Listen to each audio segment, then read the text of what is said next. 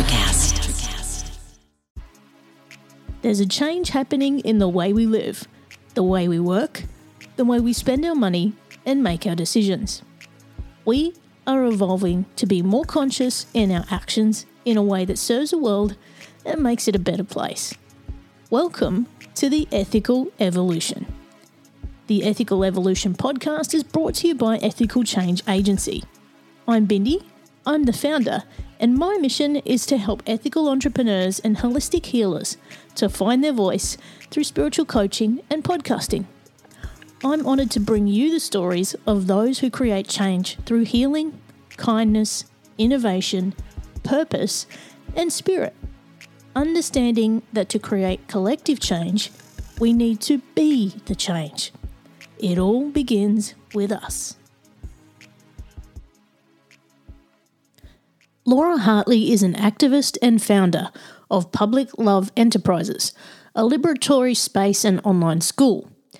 Her intention is to empower changemakers, activists, and entrepreneurs to radically reimagine the world, creating the conditions for social healing, collective thriving, and liberation.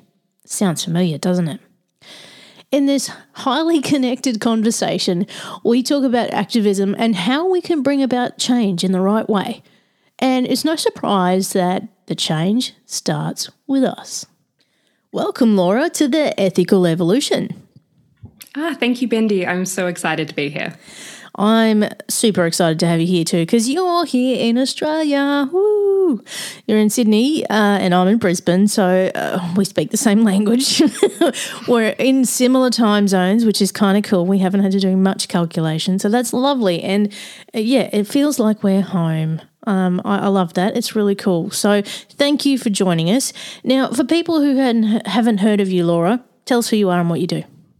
My name's Laura Hartley. I run an online school for changemakers called Public Love Education. So my work is really born out of three passions that coalesce around one question, which is how do we make a more beautiful life and world? So I'm an activist, primarily in environmental and climate spheres. So I'm really interested in what a just and regenerative future could look like. And I'm also passionate about our inner worlds. So I grew up surrounded by personal development and coaching and spirituality. My mother ran one of the first life coach training schools in this country. So it was very much part of our everyday life. And so this question of, what does it mean to be human? Mm-hmm. What are the conditions within us that need to change is a question that I've kind of sat with for a long time. And then, of course, I'm also passionate about business and entrepreneurship because I think it's an incredibly powerful way to make change. And that's really at any level, whether that is a large company or whether it's solopreneurs, business is a form of power. So these three passions of outer change, of inner change, and business kind of came together for me to create the school and the work that I do now.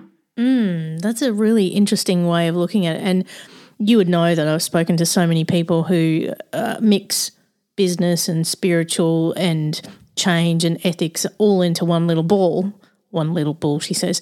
But one of the words you mentioned there was activism. Now, when people hear that nowadays, they're seeing people chained to bridges and streets and all kinds of stuff, trying to, stop people from progressing through their day because they want to get people's attention about things like climate change, all kinds of stuff. What does activism mean to you? Oh, that's a good question. I mean, look, that definition that you gave is definitely one form of activism. And to me, it's a very important form of activism that exists. It's definitely something that I support fully where necessary. However, I also subscribe to Joanna Macy's definition of an activist, which is anybody who is active for a purpose bigger than personal gain. So when we're kind of looking at it from that perspective, I think it gives us a much wider sphere to work within. Because, nonviolent direct action, that example that you gave where, we block roads or go to protests, whatever we need to do is important. Disruption in some cases is necessary, but so is building. So is transforming the systems that we're in. We need people who are bringing new ideas and new ways of thinking and new ways of being to accounting, to medicine, to farming, to the law. So there are all of these different ways that we can be creating change. And whatever way we're called to, I think is the way for us and really what activism is about. I agree. And, we were just chatting offline, and I think in the work that you and I do, there's a lot of similarities, and, we kind of do that activism in our own way and, helping people make different decisions, which is basically what those people who are chained to bridges are trying to do, is to make people make different decisions and think about things differently. So, from an ethical change point of view, I'm trying to get people to just stop and think about the decisions they make based on values, and understanding that we are the change. It begins with us. So does the same ring true for you? Yes, absolutely.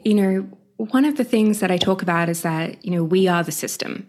So that when we're looking at wider models of system change, which, a lot of activists are, they're looking at, changing capitalism or changing a judicial system or a policy or whatever it might be, we need to look at the ways that we have perpetuated the system, the ways that we uphold them within us.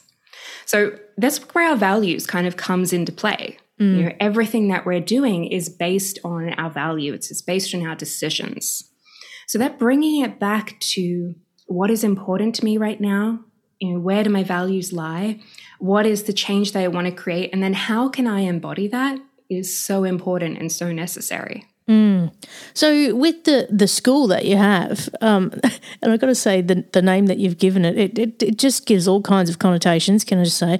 But in a nutshell, how does it help people transform the way they approach life and business?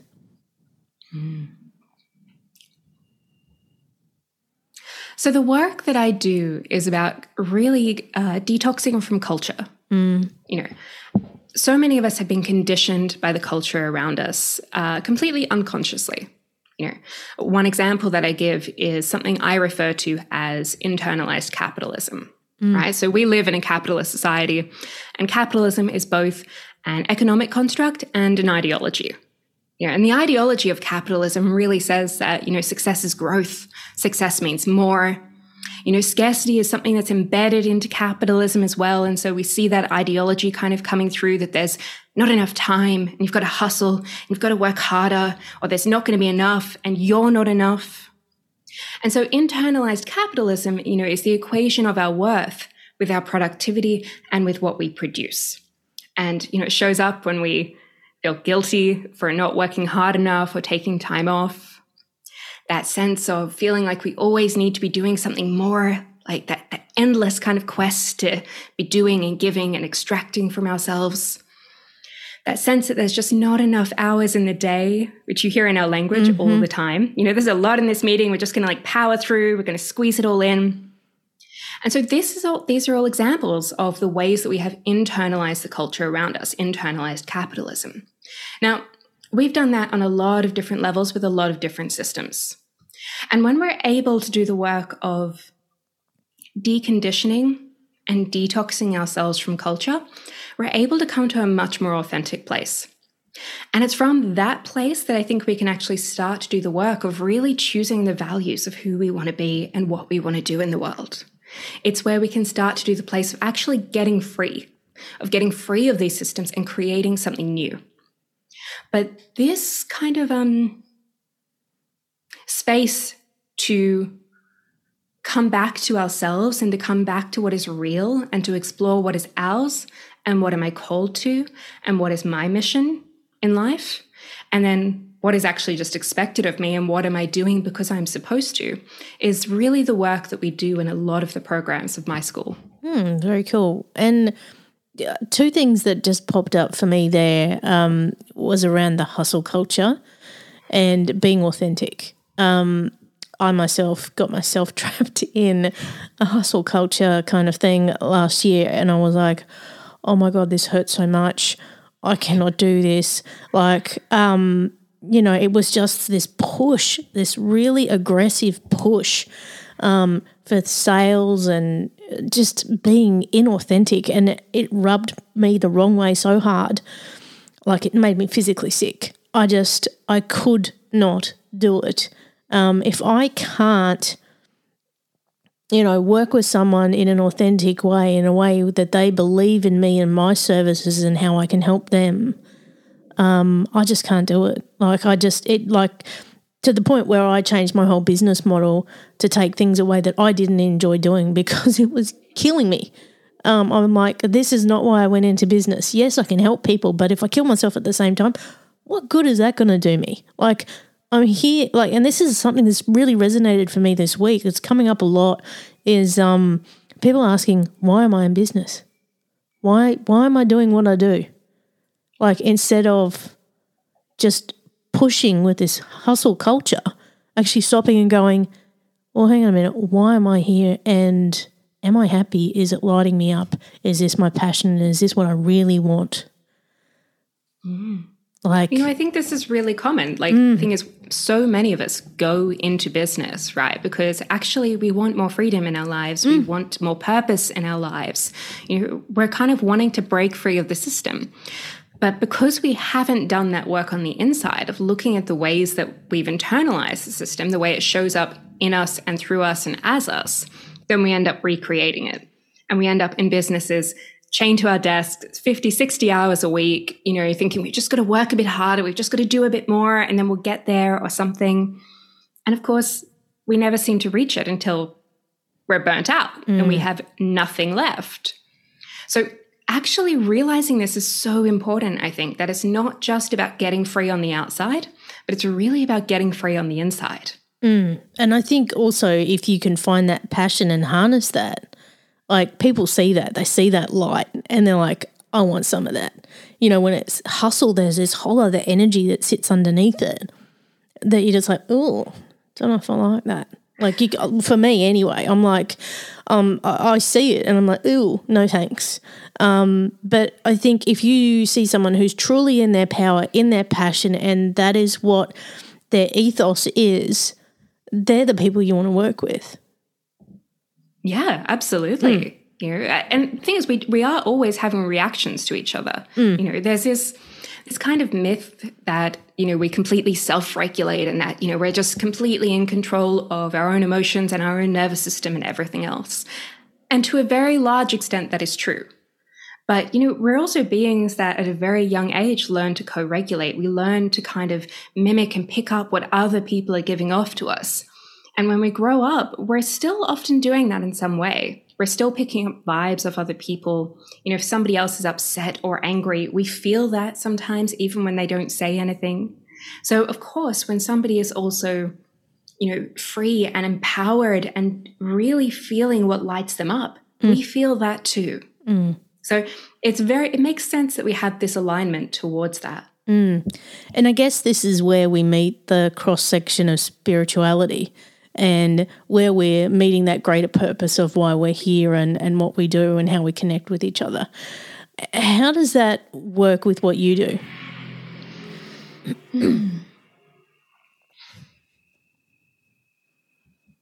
So my work is really about the inner work for outer change. And, spirituality is all about the inner work. So regardless of what your overall beliefs are, there is always work that we can be doing to go further within ourselves and to connect with something larger than ourselves.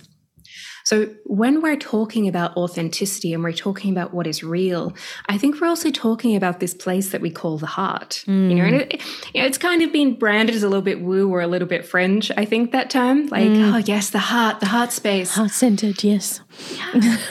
But really, we're talking about actually a very physical place in the body that, we feel things in this region. We're talking about things that feel deeply like ours.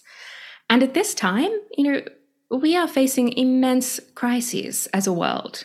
We're facing the climate crisis. We're facing war. We're facing increasing awareness of racial injustice.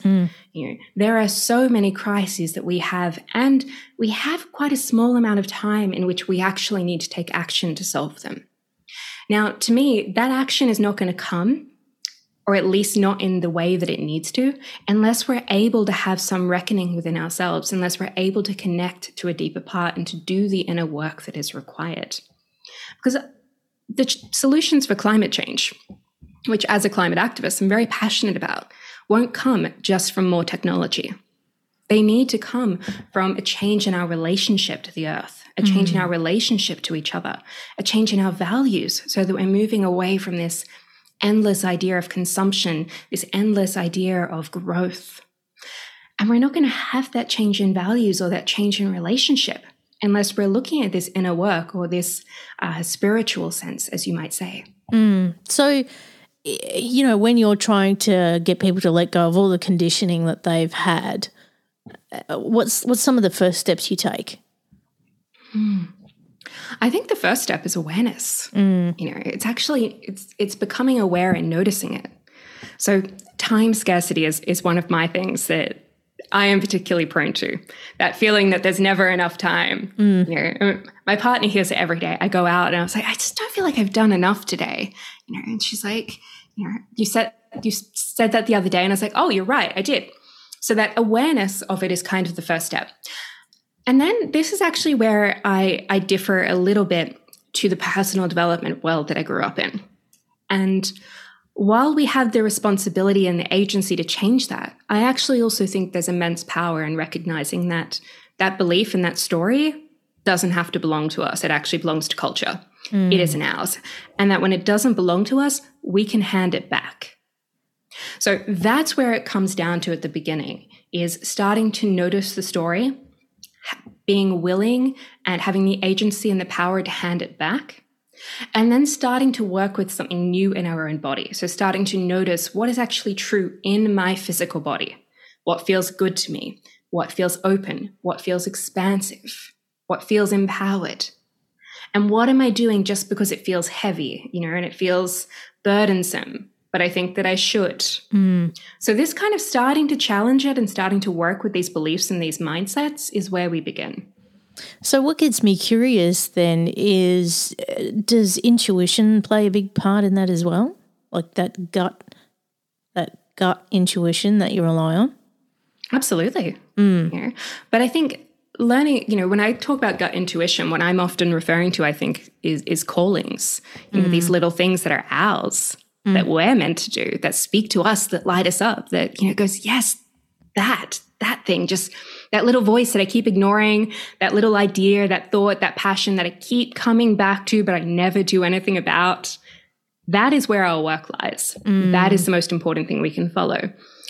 But sometimes it's very hard to follow that until we have really started to notice the stories that we hold, till we're noticing all those things we're doing, not because we feel called to do them, not because we want to do them, but because we think we're supposed to do them.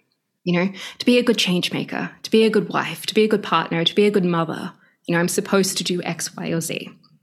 When we can start to notice those stories and get free of them, that's when we can start to listen to our intuition and listen to our callings. Many people would know that aside from, trying to change the world here at Ethical Change Agency, I also work full-time for the government. And, a lot of people rely on what they call my crystal ball because, it's the intuition, and it takes practice. It's a muscle that you need to exercise.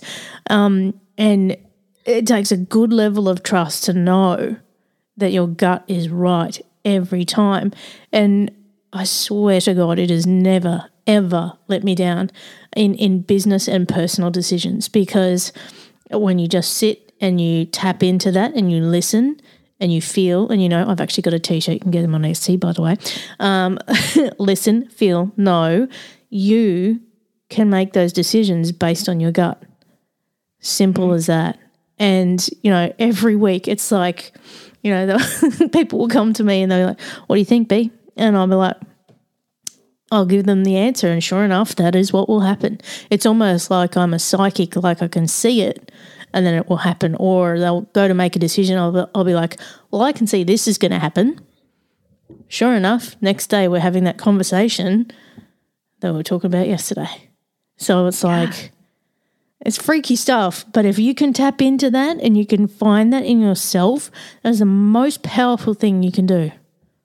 Well, part of what I love about this expression as well, like when we talk about the gut, we're talking actually about a physical kind of location in our body. And it took me a very long time, well into my adult years, to realize actually we have our emotions, our physical sensations in our body. Yeah. And to an extent, our intuition is really no different. I think we talk about it there for a reason. We talk about following our heart. We talk about the weight of the world on our shoulders. When we talk about, like being a little bit like stiff, somebody is. So we're using these expressions for a reason because our intuition is a real feeling. It's a real thing, and it is located in our body. So when we can start to notice that, I think that's part of the trick as well, is, starting to listen through those sensations. Yeah, and they probably call it a crystal ball because I'm starting to look a bit like a Buddha lately. I don't know. Yeah, we'll leave that one for another podcast. Now, Laura, if people want to find out more about the school and what you do, where can they go? Absolutely. So we run programs in cultural wayfinding and in healing burnout culture. And we also talk about anti-capitalist business if anybody is interested. So they can go to publiclove.enterprises to find out more. I'm also on Instagram at laura.h.hartley. Lovely. All right. I've got the last big question for you. Are you ready? Hit me. What's the change you'd like to see in the world and how can we bring it to life? You knew that was coming. I did, I know, but this is like such a big question. So I'm going to take a moment with this one.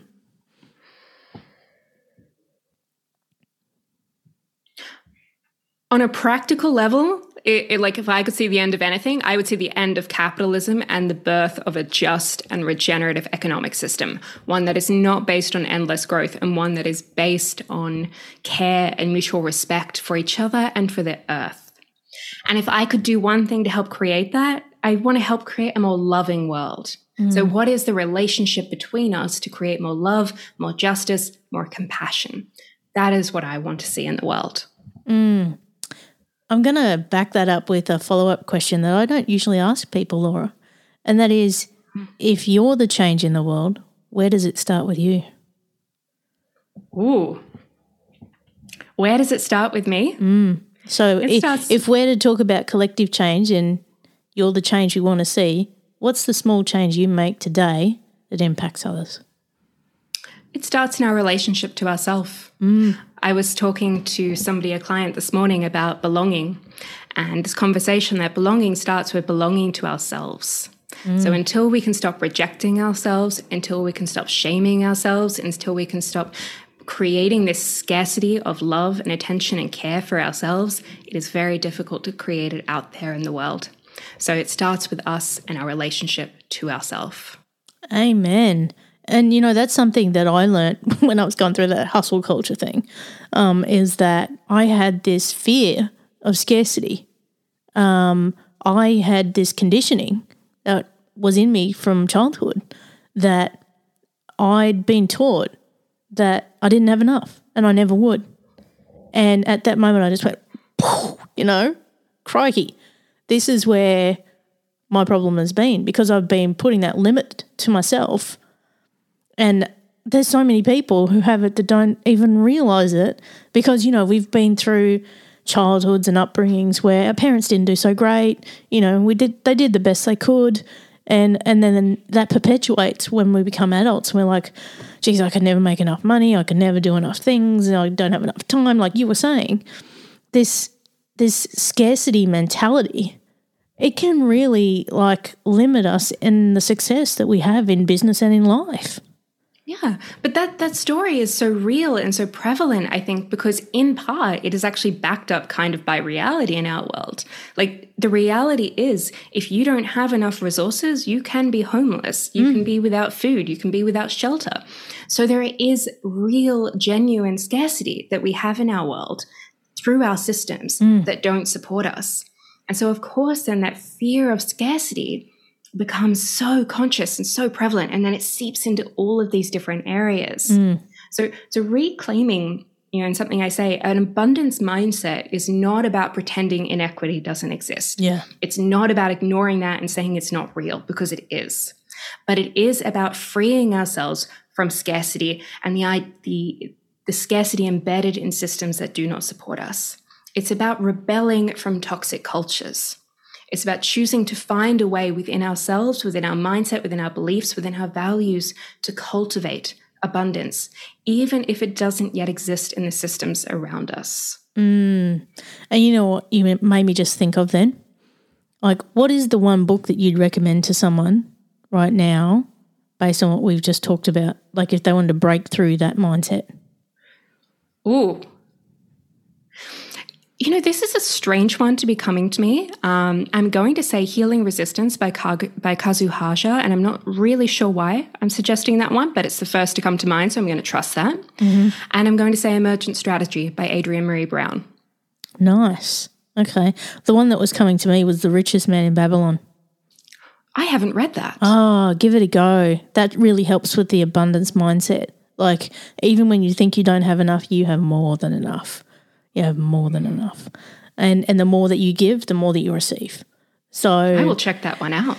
I can't remember the author, but it's Richest Man in Babylon. It's one that Tony Robbins Hoxies wears on, just saying. That shows my age. Anyway, moving forward, thank you so much, Laura, for being a part of the Ethical Evolution. Thank you so much for having me. Thanks for listening to the Ethical Evolution podcast. If you're ready to be the change and would love to work with me on finding your voice through spiritual coaching or creating your own podcast with impact, visit ethicalchangeagency.com.